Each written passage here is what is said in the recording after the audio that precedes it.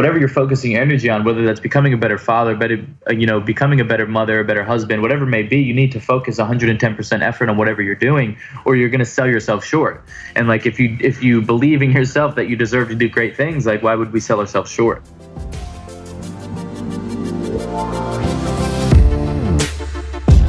Welcome, everybody. This is For the Love of Money, where we are making you unapologetic about your pursuit of success by sharing the tools, tips, and stories of those who have already made it. My name is Chris Harder, and each week I will bring you incredible guests in order to prove that when good people make good money, they do great things.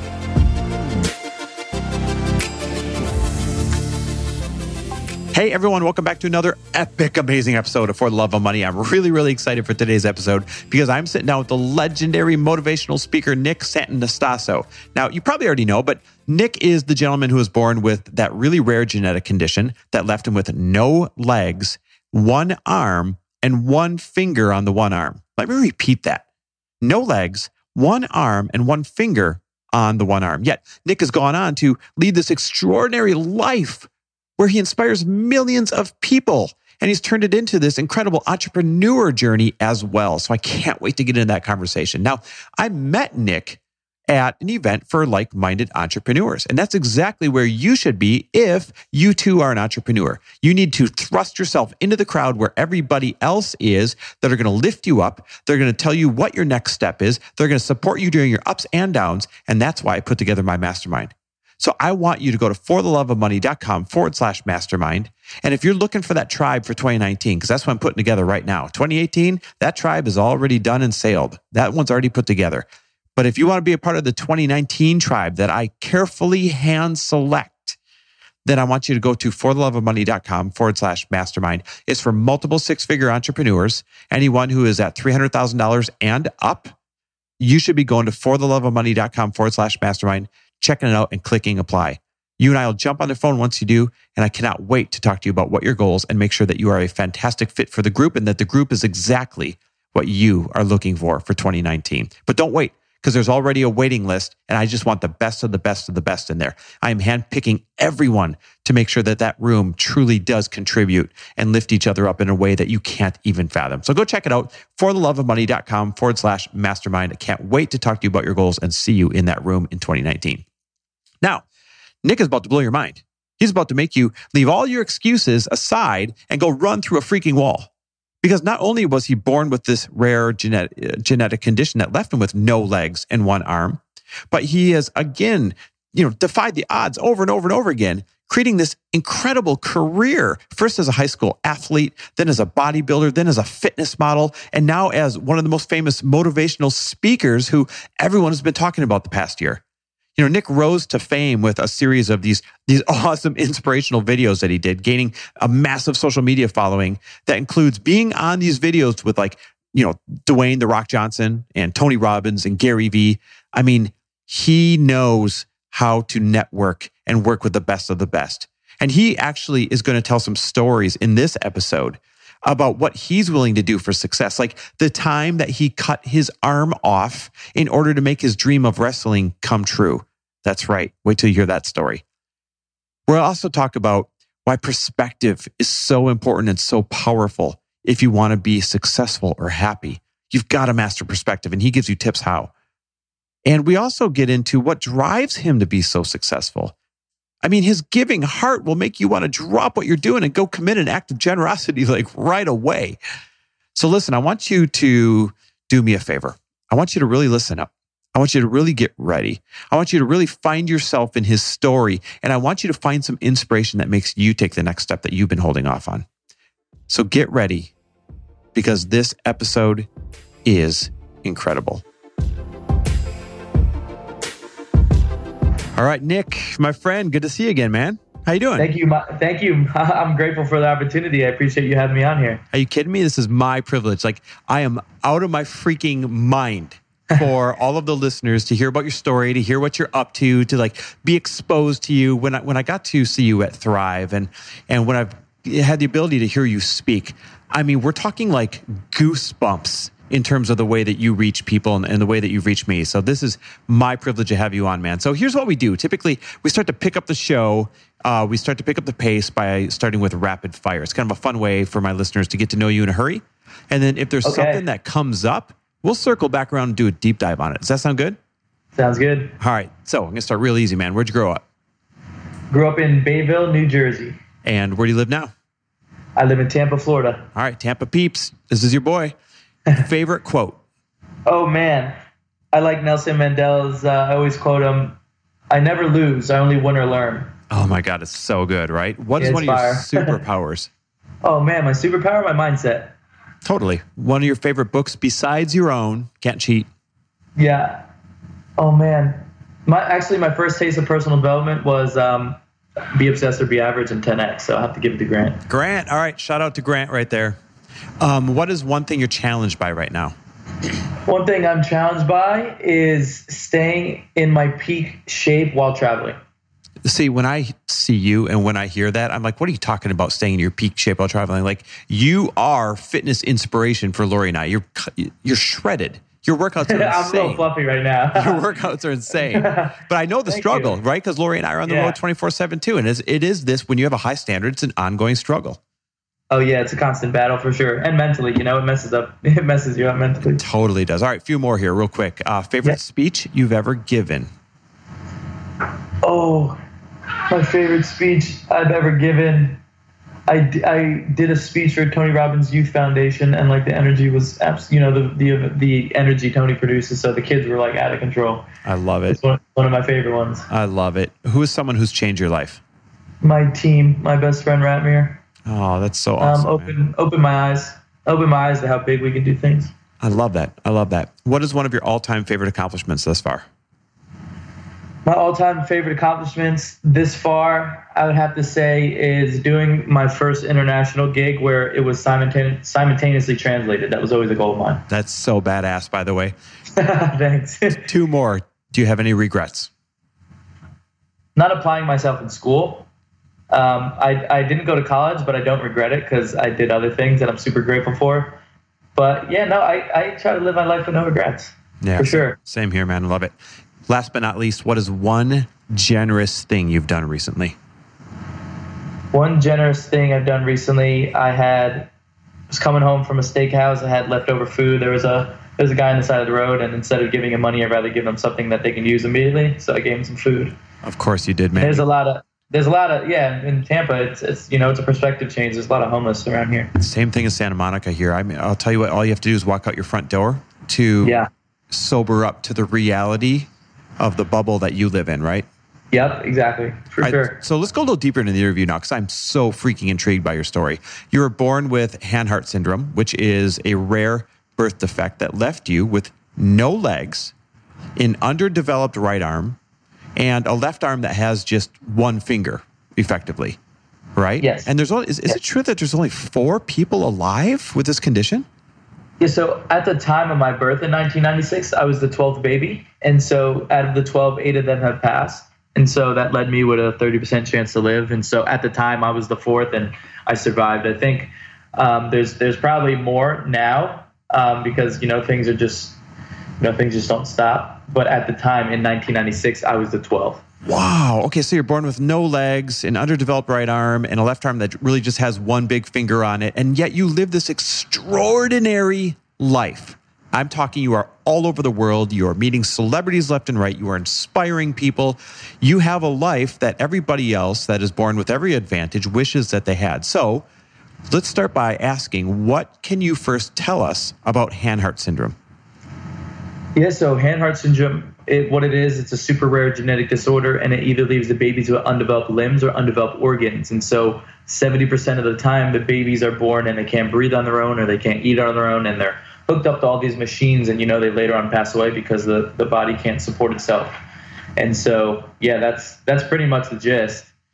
And so do you remember the age that you first realized that maybe you were born differently? Yeah, I think it was in preschool, because it's funny. I look back recently. I looked back at some baby pictures, right? Preschool pictures. And it was during Christmas time. We were taking a class picture. and we all had Santa hats on. And then, there's me, and I had my left hand shoved up in my hat, like hiding my finger.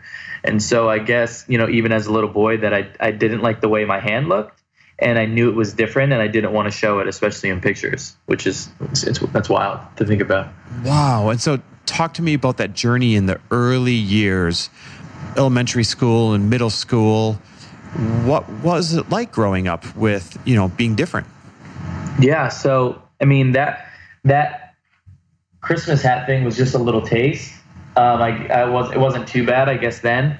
But when I got into middle school, middle school was, I always say, a big slap in the face for me. And middle school, now is a brutal time. It was for us, maybe even more now. It's harder for these kids, but middle school and high school are probably the most judgmental times of your life. And like where the most things are going on, your hormones, right? Like everything, like life's just blowing up for you. And so middle school, I did realize I was different. I also realized that, I guess, now that I'm thinking of it, that's a great question. Even after preschool, there was a particular story, and this story is actually in my book.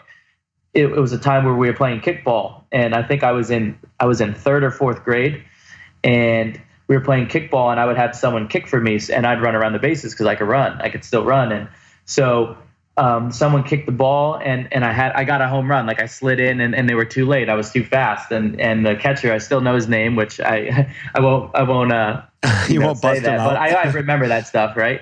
And so he said to the pitcher, he said, "How are you going to let a cripple score on us?" Oh. And here I am, like I'm like a fourth grader. Oh.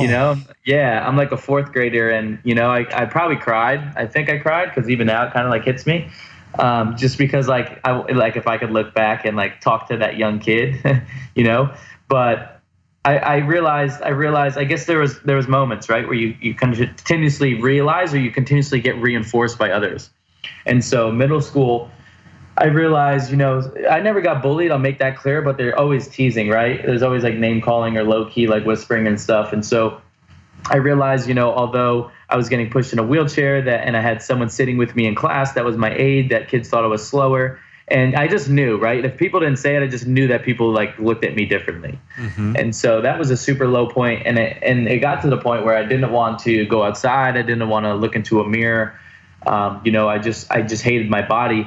And the funny thing is that like in my family, still to this day, I was the lighthouse. I'm the lantern. I'm the glue, and I'm like that positive person. And all throughout my life, teachers and people would be like, "Oh, you're so positive. You're such a positive person, such an inspiration." Right? My whole life, I had to hear this. And in that low point, I would just put on a mask because I knew energy was contagious, and I didn't want to, make people upset, because if people saw me upset, then they would be upset. Like that was my thinking, back then, which is still true, right? I mean, energy is contagious. And so I didn't even tell my parents that I was in this super low state, like suicidal thoughts. Like I never even told anyone because I just didn't want to put that on other people. My God, Nick. So here you are having suicidal thoughts. You're suffering inside, but you put a smile on outside because you feel the responsibility of being the beacon of light or the motivation for everybody else. When did this start to change? And I'm going to use your term. You said you didn't want to even look in the mirror at some point. What age was that? The last time you remember that? This was, freshman year, right? I was, 16. Like those are like tough years. 16, 17, even 15, 14. I was just like an out of shape kid. And the one thing that I've been talking about openly, right, more because it helps, is just like in middle school, right, and going into high school, guys are looking for girls and girls are looking for guys, right? Like we're humans, we want to feel some sort of, female energy or masculine energy, whether you're a guy or girl. And I didn't, like, girls were one of my big triggers for those thoughts. Mm-hmm. Because, I didn't have I never had a girlfriend up until, high school. But like, I knew that girls just, my limiting beliefs, right? I thought girls thought I was disgusting, and, I couldn't date a girl because of that. And I couldn't walk a girl, in between classes. I couldn't open her locker for her. I couldn't like, these are the things that go through my head that would drive me into this deep, dark place of like, oh, I hate my body. I need to get out of this. Nick, I can't imagine what that feels like. I can't imagine, being in that situation. I'm sure people can only barely pretend to put themselves there and try and empathize with what that felt like. What was the first thing, or when was the first time that this started to shift from feeling these feelings that had you so down and out to being this epic inspiration that you are today? Yeah. So, what's wild is that I'll be super honest. Today, I had one of those days, like when you introed me and you're like, you do all these amazing things. Like today I'm sitting around like, what are you doing with your life? Mm-hmm. Like you're not doing enough with your life. Like I just came off of tour for a month and I have like 2 weeks home and I'm sitting here and I'm like, Nick, like, are you really doing enough? Like, and it wasn't a great day. And then I have to come on here and be myself. Right. And so I think we always have these moments. It's just, how to dig yourself out of it and you build that muscle of self-awareness. And so I think there was a moment, wrestling turned everything around for me. My freshman year, I got into high school and I wanted something that was going to dig me out of this hole. I wanted a sport or something, like an extracurricular activity where I could be with my friends more. And so my best friend, Dan, we're still best friends to this day. He wrestled his whole entire life, but he decided to be a bowler his freshman year. And he said, Nick, you can bowl. All you got to do is push the ball down the lane. You get to eat cheese fries when you come back. And, I was a little chubby kid and I'm like, I'm in, like I'm about it. And so, I did bowling. And I always say, my varsity team, the varsity team were studs and our JV team was undefeated until I joined the team. I joined the team and I gave them their first loss. And, I bowled for a little bit that year and finished the season out. But I realized that I wanted to push myself much more. I needed something, much more. And so my older brother, who's about 6 years older than me, he wrestled for that same exact high school, was a stud. And so I always just organically looked up to my brother. And, like in middle school, the coaches would be like, Nick, like, when are you coming out? When are you coming out for the team? We want you to wrestle, right? And so I was always drawn to wrestling. And so my sophomore year, my buddies all went back to wrestling and they were all studs and was like, dude, like, you always try new things. Like, why don't you try wrestling? And I said, I can't, my arm. And my right limb, which is right below the elbow, a little bit before the elbow, so people can get a visualization. It was 5 inches longer than it is now. My bone was growing faster than my skin, and so it was super sensitive. It was like your finger, but even thinner skin, and you couldn't really touch it on things because like if I would have hit my arm hard enough, the bone would have came through. And so like I got it cut sometimes and it get infected. It was just really annoying.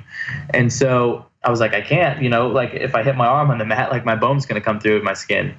And so like I kind of marinated on that thought and marinated, on the fact that this might be a pivotal moment for me. And I wanted to be labeled as an athlete, a wrestler. I just thought that it was a badass thing, right? Like I wanted to do it. And so I came home one day and I waited for both my parents to come home, and my parents supported me in everything and anything I wanted to do. But this was a little bit different. I said, Mom and Dad, I want to be a wrestler. And my mom was like, Nick, like, no way. Like your arm, like you already know this is going to happen. Like if you hit your arm on the mat, your bone's going to come through your skin. What are you going to do then? And I asked them, I was like, can we cut it off? Like, can we do something about it? Whoa. And yeah. And they were like, first off, it's amputation, Nick. You're so aggressive with your terms. It's not cut off. And I was like, all right, can we amputate my arm? And they were like, Nick, is this like really something that you really want to do? Like, you don't even know if you're going to be, on the team. You don't even know if you're going to be able to start. I'm like, I don't care. Like, this is what I want to do. And that the lesson behind that is like, not only, Ed talked about it, but not only like, what are you willing to give up for your dreams, or what are you willing to do to pivot? But also like whatever you're focusing your energy on, whether that's becoming a better father, becoming a better mother, a better husband, whatever it may be, you need to focus 110% effort on whatever you're doing, or you're going to sell yourself short. And like, if you believe in yourself that you deserve to do great things, like why would we sell ourselves short? And cut me off anytime. Like, like just, are you kidding I'll me? This is so good. All I can think about is how many people out there are willing to cut their arm off for their dreams to participate. Right. Yeah, just like that pivot, right? Just even having the belief that it would be able to pivot you out of a situation. And so, I persuaded my parents in my sophomore year. We scheduled the amputation, and what they did was they lasered 5 inches of the bone off, which that's pretty cool. I didn't even know they could do that. And so they lasered 5 inches of the bone off and did a skin graft. So they pulled extra skin from up on my shoulder, pulled it over my limb so I could have some cushion so I could beat it up. And, I always tell people I went back to high school and I was the happiest kid that just cut his arm off. I was just like, I was fired up, and people were like, dude, like what happened? Because I didn't really tell everyone. I didn't go around saying, I was going to amputate my arm. I kind of just showed up and People are like, dude, like, what'd you do? I'm like, I cut my arm off. And they're like, why? Like, and I said, I'm going to become a wrestler. And, people were like, what do you mean? Like, let's be real, Nick. Like, what do you mean athlete, let alone wrestler? Like, it's the most physical sport. Like, how are you going to do it? You have no legs and one arm. And, there's always going to be outside noise. And it's just like, what is your ability to turn that outside noise into fuel rather than let it sink you? And so my whole life, that's the one thing I was very good at was, like, just how I remembered that kickball story. Like, I use that as fuel. Like, I like in those dark, like those times where I need a oomph, like I'll go back into a moment. Right. And I use all of that as something that's going to elevate me rather than sink me, because, like right now we're floating around in plain energy. Like, everything on this world is plain energy. And like, if you came up to me and was like, F off, like, it would be up to me to dictate whether I get offended or not. It's just like, or I could be like, he's having a bad day. And so that's kind of a superpower in itself, realizing like, just like the meaning you attach behind things, it can change the game. And so, but yeah, so getting back to that, I was like, I'm not going to become a wrestler. I'm going to become a varsity wrestler. And so my junior year, I got my butt kicked, and I went into the wrestling room at practice, and I told my buddies, I was like, guys, listen, you need to beat me up. Like, you can't hold back. Like, pick me up, slam me, like, do whatever you need to do, because if you hold back, I'm not going to know how to become the best wrestler I could possibly be. Whoa. And that's the same approach my parents took, right? My parents used to put my clothes in front of me and say, figure it out, in the most polite way, or they'd put me in my high chair and say, figure it out. And that's another question the audience can sit here and ask is like, and self-reflect on, is like, are we doing too much for our kids? Are we coddling our kids too much? Or are we not putting trials and tribulations and challenges and letting them work for it? Because if we're not, they'll never exercise that muscle of realizing things aren't easy. Let's talk about that a minute, because when you speak, I know quite often you end up speaking about things that are centered around parents and the way that they're raising their kids. And obviously this comes from the way that your parents had a profound effect on your life. Help paint that picture for us. What role did your parents play in who you are today? Yeah, my parents are the superhero. I'm just the offspring. And so in 1996, like, that was still a time you can remember and have a better, remember of me, because I was one. But back then, disabled Wait, did you just kids, call me old, bro? No. I was just saying that I was just born. I was graduating high school that year, so you are accurate. Yeah. So I feel like in 1996, like, disabled kids were kind of still not shunned, right? But they weren't like, it wasn't like, you didn't put them out there, I felt like. It was very different in the 90s, right? Yeah. But like, people still use the word, and I'm just going to say, I feel so bad even saying it now, but people would use the word retarded, right? And like it was you could just use the word and it didn't affect anybody. And it was a normal part of language. And there wasn't as much like motivation and putting people on a pedestal that have overcome great things. Like, it was just a different time, right? Yeah, exactly. And so when I was born, my parents went against the grain, which was the move, right? Like, even their mentality and what their actions, they went against the grain. And what I mean by that is, my dad was like, everyone's going to know like who my kid is, and like what the syndrome is, and like what he's capable of doing, and the energy he brings, and the big smile that he has as a baby, and the full head of hair. Like, my parents were like, everyone's going to know who this is. So they went, and got to the mayor of New Jersey at the time, which we still know, like, whoever she was, I forget her name, and wrote this big letter, went and visited her, and the mayor came out and visited my house and made this whole article to the community, like, welcome baby Nicholas to our community. This is baby Nicholas. This is who he is. We're going to support him and his family any way they need. And basically, like, my parents pushed me, and that was my title, was little baby Nicholas. And like, my mom would put on, events to raise money. Like, my second birthday was a walkathon with thousands of people that walked for a cause. And my mom would facilitate these events and do these speeches and just bring awareness.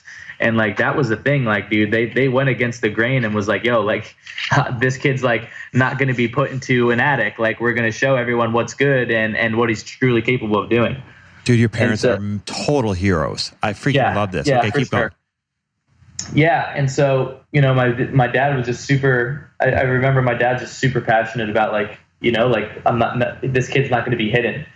And so they did that, but one of the things they did was basically sat me down at an early age, was like, listen, Nick, like this is how you're born, and the world's not going to stop. Like you got to learn how to, keep up for yourself, and you got to learn how to put your clothes on yourself. You got to learn how to eat, and you got to learn how to walk and do all these things. And we're going to sit on the sideline and help you a little bit, but we're going to pep talk you through this, but like, you're going to have to figure out how to do things Nick's way.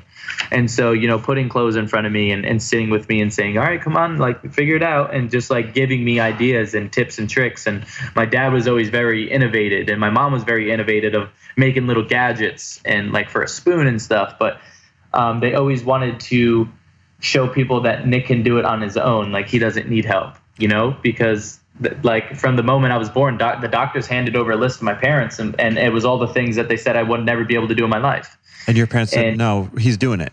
Oh yeah, they said thanks, but no thanks. Like you're not going to put limits on my son. Like, yeah, you're professional, but we'll see what happens. Wow. Okay, so after all of that, and the fact that you studied this and you talk about it, what is your one biggest piece of advice for parents right now? Is everything's a muscle. Everything's a muscle. And so I think the biggest advantage I had growing up was like, I knew that everything I was going to try was going to take time. And I think in this world nowadays that like, as soon as things get hard, kids throw in the towel. And so they need to build that muscle more. So that's just like making your kid like work for something more rather than giving him the screen time, whatever the parents call it nowadays. Instead of giving him the screen time, make him, do something to earn that, or, listen to an audio. Like there's so many creative ways to like set up that reward, I guess, or just not handing the kids things, or not handing them like, I see like kids say, Mom, I can't tie my shoes. Okay, well learn, like do it. Like, don't just keep doing it for them. And so I think the biggest piece of advice is just like, let them fall, let them fall now, or else they're going to fall hard when they're older, because they're not going to know like that things are hard. Man. I don't know. What are your thoughts? Well, I couldn't agree more, right? Because I see way too many examples, especially nowadays, and maybe this is just because I'm getting to the point where Lori and I are talking about having kids now, where I actually critique parenting. And let me be clear on the record here. I have no business critiquing parenting before I'm a parent, right? But you do it. You can't help it. And I'm the same way. I'm like, I'm going to let my kid struggle a little bit. I'm going to let my kid figure things out a little bit. I'm actually going to have to, create a few pain points, or let them find them on their own, and, end up with a tough skin, because our kids are going to grow up in a very privileged home. And I don't want them to grow up without that tough love and without that little bit of extra grit to them, or quite honestly, they're not going to be happy. I feel like you have to have that extra grit to you to create a life that makes you happy. Yeah. I agree. And just like I said, I mean, as parents, you always want to do everything for your kids. And put this out. I don't have any kids. I'm 22. I got some time. And so I'm not critiquing parenting, but like you said, everyone does it. But yeah, I just think it comes down to the parent, right? And it's their actions, and it's the way they react to things. The one example, I always like this example, and it goes back to like the meaning you attach behind things, is like, say you're in a car, right? And you have your kid in the passenger seat, and you're driving down the parkway, and it starts pouring. Like, you have two choices on how you're going to react. You can be like, oh man, like the rain, like I hate rain. And then your kid sees that and it has a negative feeling or a negative emotion attached to rain now, right? Mm-hmm. Or you can be like, man, Susie, like now I don't have to wash the car. The rain did it for me. Like, what's it going to be? Man, so good. I love the perspective shift. Is it an obvious question to say, where did you get such a strong grip on perspective from? Or did you have to work at this like everybody else? I had to work on it just like everyone else. And like the one thing that I remember, even to this day, I still think it. And even when I was younger, I was like, like I would think like, why do people think my life's so hard? And I would think about that, because me, like, I'm good. Like, I can live on my own. Like when I was young, like I was independent, like I did things. And I always wondered, like, why do people think I'm inspiring? Why do people think I'm cool? Like, my life's pretty easy. And so, but I think I worked on it, like perspectives, like you only know what you know. And so you have to go and experience things to get that perspective, or read things or get that perspective. And so like, even moving to Tampa, like I have another perspective because I've never seen so many homeless people where I'm from, And so when it's a constant reminder, Like you're like, man, like the things that I complain about on a day-to-day basis aren't really problems, in the grand scheme of life. But I don't, it's funny. I don't know. It's definitely a muscle. And, maybe my parents help instill perspective into me. I know they help, instill that perspective into my siblings as well. Like, I don't know. That's a great question. I'm all over on that because I just can't pinpoint a moment. Well, let's talk about how you shifted something in perspective a little bit earlier. And you said, and I want to quote earlier in the interview, you said, today I was having one of those days where I felt like I wasn't doing enough. And you're having one of these, I'm not doing enough in life moments, right? And I thank you for that transparency. I have those moments too, by the way. So here's a question for you. What would, quote, doing enough look like? Because I see you all over the place changing lives on a regular basis. So what would doing enough look like if it looked differently than this? To be honest, man, I don't know. And like this is great because I'm be fully honest. Like I don't know what it is, right? I don't know what's gonna make me be like wake up one day and be like I'm good, And even now, like where I am in business, right? So I'm 22. I started the keynote speaking company a year ago in October, so it's a year this month. And so here I am, a 22, 21-year-old, and I'm learning to become a CEO. I'm learning business. I'm just learning, right? That's how I learn. I throw myself into things. I have no idea what I'm about to get into, and I just like figure it out. That's what you got to do. And so, even now with the company, everything like right now, like everything gets reinvested into the company, right? For the book, for the program, for like so right now I'm in the super grinding stages. And I haven't even, me or my team, like super grateful for the guys, like me or my team haven't even taken paychecks yet because, everything's just getting reinvested and we don't feel like we're at the point in the company to be able to distribute salaries the way we want. And so like, I think just right now for me, one of the blocks in my head is just like my whole entrepreneur journey, right? I've been changing lives, which is priceless. I've been, traveling around the world. It's just where I am financially. I've been running into a circle. I've been running in a circle for my whole entrepreneurial career. So what are you going to do to change that? Well, we got some things coming up that are going to change the game. Like I said, we just secured the tour in China. I mean, we have a lot coming up, right? It's just I use the analogy. We're like fueling up the rocket ship and it's about to explode and I'm about to be on the other side of the fence, but I just like, I've never felt that. I've never tasted that. And even when I do have like, even when the bank account is growing, like that's not going to fulfill you anyway, right? Because like money doesn't do anything. So I don't really know when that time is going to be. And that's, I think it's a blessing and a curse as hustlers and entrepreneurs is like, we always want to do more. Let's talk about something that you just mentioned. You said even when the bank account is totally full, it's not going to make you happy or fulfilled because money doesn't do that, right? So what do you believe the purpose of earning a significant amount of money and being successful is? Yeah. So my thing, I'm a giver. I'm a lover and a giver. And so one of the things that makes me feel amazing is being able to give people experiences that they've never had before or never thought they could have. Or taking just like, to be honest, I think about this like every day is like, I can't wait until Christmas comes along and I can hand over like my sister's checks for like $5,000 and be like, go spoil it on the baby because I don't need it. I love that.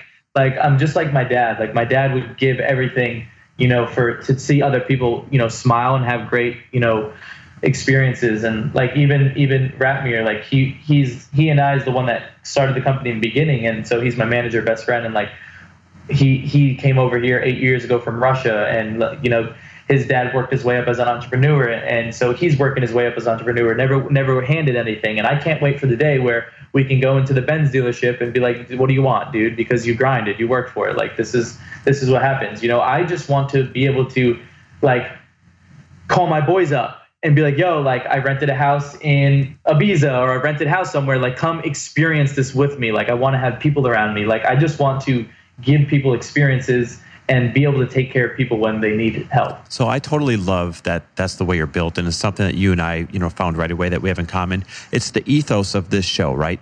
Be successful so that you can do good things for other people. So I ask everyone this question, what is one of your all-time favorite moments of giving so far? Yeah, that's a good one. So I'm still kind of working with a nonprofit in Uganda. And so basically going over there and trying to give them tools for like sustainability, right? Rather than going over there, giving them food and water, like teaching them how to build more efficiently or farm more efficiently. But one of the things that I was able to do was this kid, I guess he broke his kneecap. He broke his knee. So he broke his leg. His leg was all messed up, didn't have the money for an operation. And so like they were about to amputate this kid's leg, and I covered like half of the surgery. Just like PayPal, like it wasn't much, like, you know, compared to like what it is in US. Like I think I PayPal'd like $400 over to Africa and was able to save this kid's leg. Wow. And I need to reflect on that more. I'm glad you asked me that question. But look at the difference you made in that kid's life. Are you kidding me? Yeah. So like like that kid, you know, he didn't think he would be able to experience having, you know, getting healed and stuff. Like I said, man, I just want to be able to like do things and bring people along for like crazy dope experiences that they never think they could have. So now let me flip that for you. Tell me about a time that generosity played a role in your life, when somebody did something generous that gave you a boost up. Yeah, dude, I just got blown away. Actually, the video was released today. I think a week ago or 2 weeks ago. So I didn't know about this. And so I'll go fast with the story. But my team was like, hey, like, we were about to go eat tacos. And I love food. I love tacos. So like, I'm starving. And they're like, we're about to go eat tacos. And they're like, no, you have a meeting. And I'm like, no, dude, like, I don't have a meeting. Like, I check my calendar. Like, what are you talking about? They're like, no, dude, like, we have a meeting with the digital marketing team. I'm like, all right, like, whatever. And so a couple minutes later, 3 dudes walk in, like camera, like one guy's got a camera, like other guy's got this big present. And I'm like trying to look at my team, like, what is going on? Like, come on, like, communicate with me. And they sat me down on the couch, and these guys played a video they created. And basically it was a recap of this past year, like going to Alaska, like going all over. And then, you know, my 2 guys, Ratmir and Don, they, you know, personally made like, it was like they were talking towards the camera, and it was like thanking me for the opportunity to travel the world and help change people's lives. And like, here I am, like bawling my eyes out. And then I still don't know what's going on. And then they bring in this big gift, and I unwrap it, and it's a drawing and a painting that they sketched of me and my 2 guys on the top of a mountain that I climbed, and like a super dope portrait. And he saw me from Ed Milet's podcast. He said I changed his life and that he needed to do something. And so he took two weeks of drawing 10 hours a day and did this painting, and flew from Tahiti to surprise me with his friends. Oh. Yeah, this was like a week ago. I was bawling my eyes out, like freaking out. I had no idea what was going on. I told him in the video, I was like, dude, no one gets me. Like, I'm always the one doing this. Like, I never got surprised before. And like, I had no idea what was going on. I was totally blown away. Dude, I love that story, and it's no wonder you want to do that for other people. So tell us about your book a little bit, Victim to Victor, because, you know, here we are talking about entrepreneurship and inspiring people and doing good for each other and all this stuff.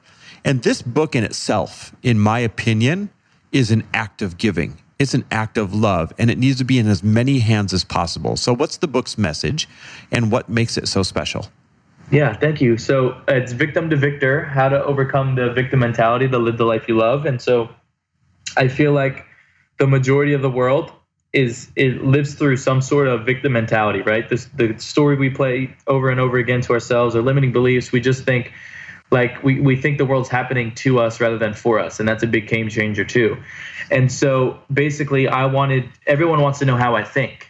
And I've realized that through speaking, everyone wants to know my mindset and how I think. And so I basically put in the book 15 personal stories of mine, the lesson of what that story, you know, did for me, and how you can apply it into your life. And that's how I think the best way of teaching is painting the picture for people. So like storytelling and lessons and how you can apply it, I feel like is a very, efficient way for learning, and just really making it super simple for people to learn and grasp and be able to implement. And so it's 15 stories, the lesson and an application. And also after every chapter, we used very deep questions so you can self-reflect and work on yourself. And so because I didn't want people just reading a book and then be like, oh, you know, this is great. Like there's some sentences to write. And I don't want to say workbook because people will get turned off. but it has some questions at the end of every chapter that help you self-reflect and like, like what are the mountains in your life? Like, just really, really good questions that really pull out the deep stuff out of people that they need to like put on paper and reflect and change. And so I also say that it's super, super cool for parents to not like, so each is a workbook. So if a parent gets one and the kid gets one, like you can start holding each other accountable and instilling good habits. And for example, I talk a lot about gratitude. And so the kid can write down when he wakes up, like the 5 things he's grateful for, and then say, Mom, Dad, like, what are you grateful for? And you guys go back and forth. And what you're doing is instilling that habit through actions and through words. And then, that's a great habit to have, is being grateful, because I think we can both agree that there are a lot of ungrateful kids getting, raised nowadays. Dude, this book needs to be in everybody's hands, because one of the most limiting factors when it comes to people not taking off in their business, right? Because the majority of listeners here are entrepreneurs, is the fact that they play victim way too often. They feel like things are being done to them instead of for them. They are unable to reframe that. And most of the time, they don't even know that they're doing it. And so they don't understand, I tried my business and this happened to me. And then I tried this and this happened to me. And then I tried that, like everyone else said, and that happened to me. When am I going to catch a break? And they don't actually understand that everything's happening for them. And if they did, their businesses would freaking skyrocket, because they'd keep stepping up to the plate over and over and over again. That's why everyone needs this book in their hands. Yeah. Thank you for that. And like I said, you only know what you know, right? And so if people are primed, like it's going to take a lot of work. Like, don't think this is just like you're going to wake up one day and have this victorious mindset. Like, you need to work on yourself. Yeah, dude, I couldn't agree more. I'll tell you what, let's do this. Because I want people to have this book in their hands, I will buy and send 20 books to the first 20 people that DM me on Instagram at Chris W. Harder. I will send 20 books to the first, or a book to the first 20 people that DM me their address and that they want your book, Victim to Victor. Thanks. That's dope. Yeah, let's do that for people. Like, everybody Thank you, bro. needs this book. Everyone needs this book. So where can we find you? Where should we follow you? Where should we get the book? Yeah, so the book is on Amazon. And so if you type in Victim to Victor, it'll pop up. It's the Nick with the really long last name. And then, my main website right now is just booknicksanto.com. So it's BOOKNICKSANTO.com. And then, where I do most of my posting is on Instagram, which is just Nick Santonastasso. But if you type in Nick S-A-N, it would be the guy with the really long last name again. Time out. I'm proud. I mastered this last name with your help right before we got on here. So I got to say it. Santonastasso. Did I nail it? Yeah, Santonastasso. You got it. Dude, see? It means something to me to nail that. All right, so last question I ask everybody is this. Why should people be unapologetic about their pursuit of their dreams and success and wealth? Yeah, because most of the time they're going to be the outside noise can come from your family or your friends. There's not going to be people that share the same vision of you. And so it's not selfish for you to elevate yourself and surround yourself with the right people and kind of let people fall behind because they don't have the endurance or the mindset to keep up with what you want to accomplish. Just get that out of your head that it's not selfish to level up. And that you're doing it for you, and really that the only relationship in life that matters is you with you and how you feel as a human being. So don't feel like you're being selfish when you're elevating on the ladder. Dude, yes. So good. I couldn't agree more. Nick, thank you so much for taking your time. I know how valuable it is to jump on here to inspire everybody. Thank you for doing the tours that you do, like the grind that you do, being on all the stages that you are. Otherwise, I wouldn't have found you, and so many other people wouldn't have found you. What you do every day, day in and day out, talking about your journey and traveling across the world, for the very obvious point that it's more difficult, I'm guessing, for you to travel across the world than it would be for Lori and I. Thank you for all of that, because it is absolutely making a difference, and you need to know that. Thank you, bro. It means the world. I appreciate it, and I'm grateful for the opportunity to be here. All right, man. I can't wait to see you at the next event. Yes, sir. Thanks for listening. And if you loved this episode and know of someone else who is as successful as they are generous, please pass them on to me. It would mean the world to me if you help me get this cause and this message out to as many listeners as I can. So please, if you liked what you heard, it goes a long way if you take 30 seconds and leave me a 5-star review and share this with your friends. I'll be forever grateful. And until the next episode, cheers to your success.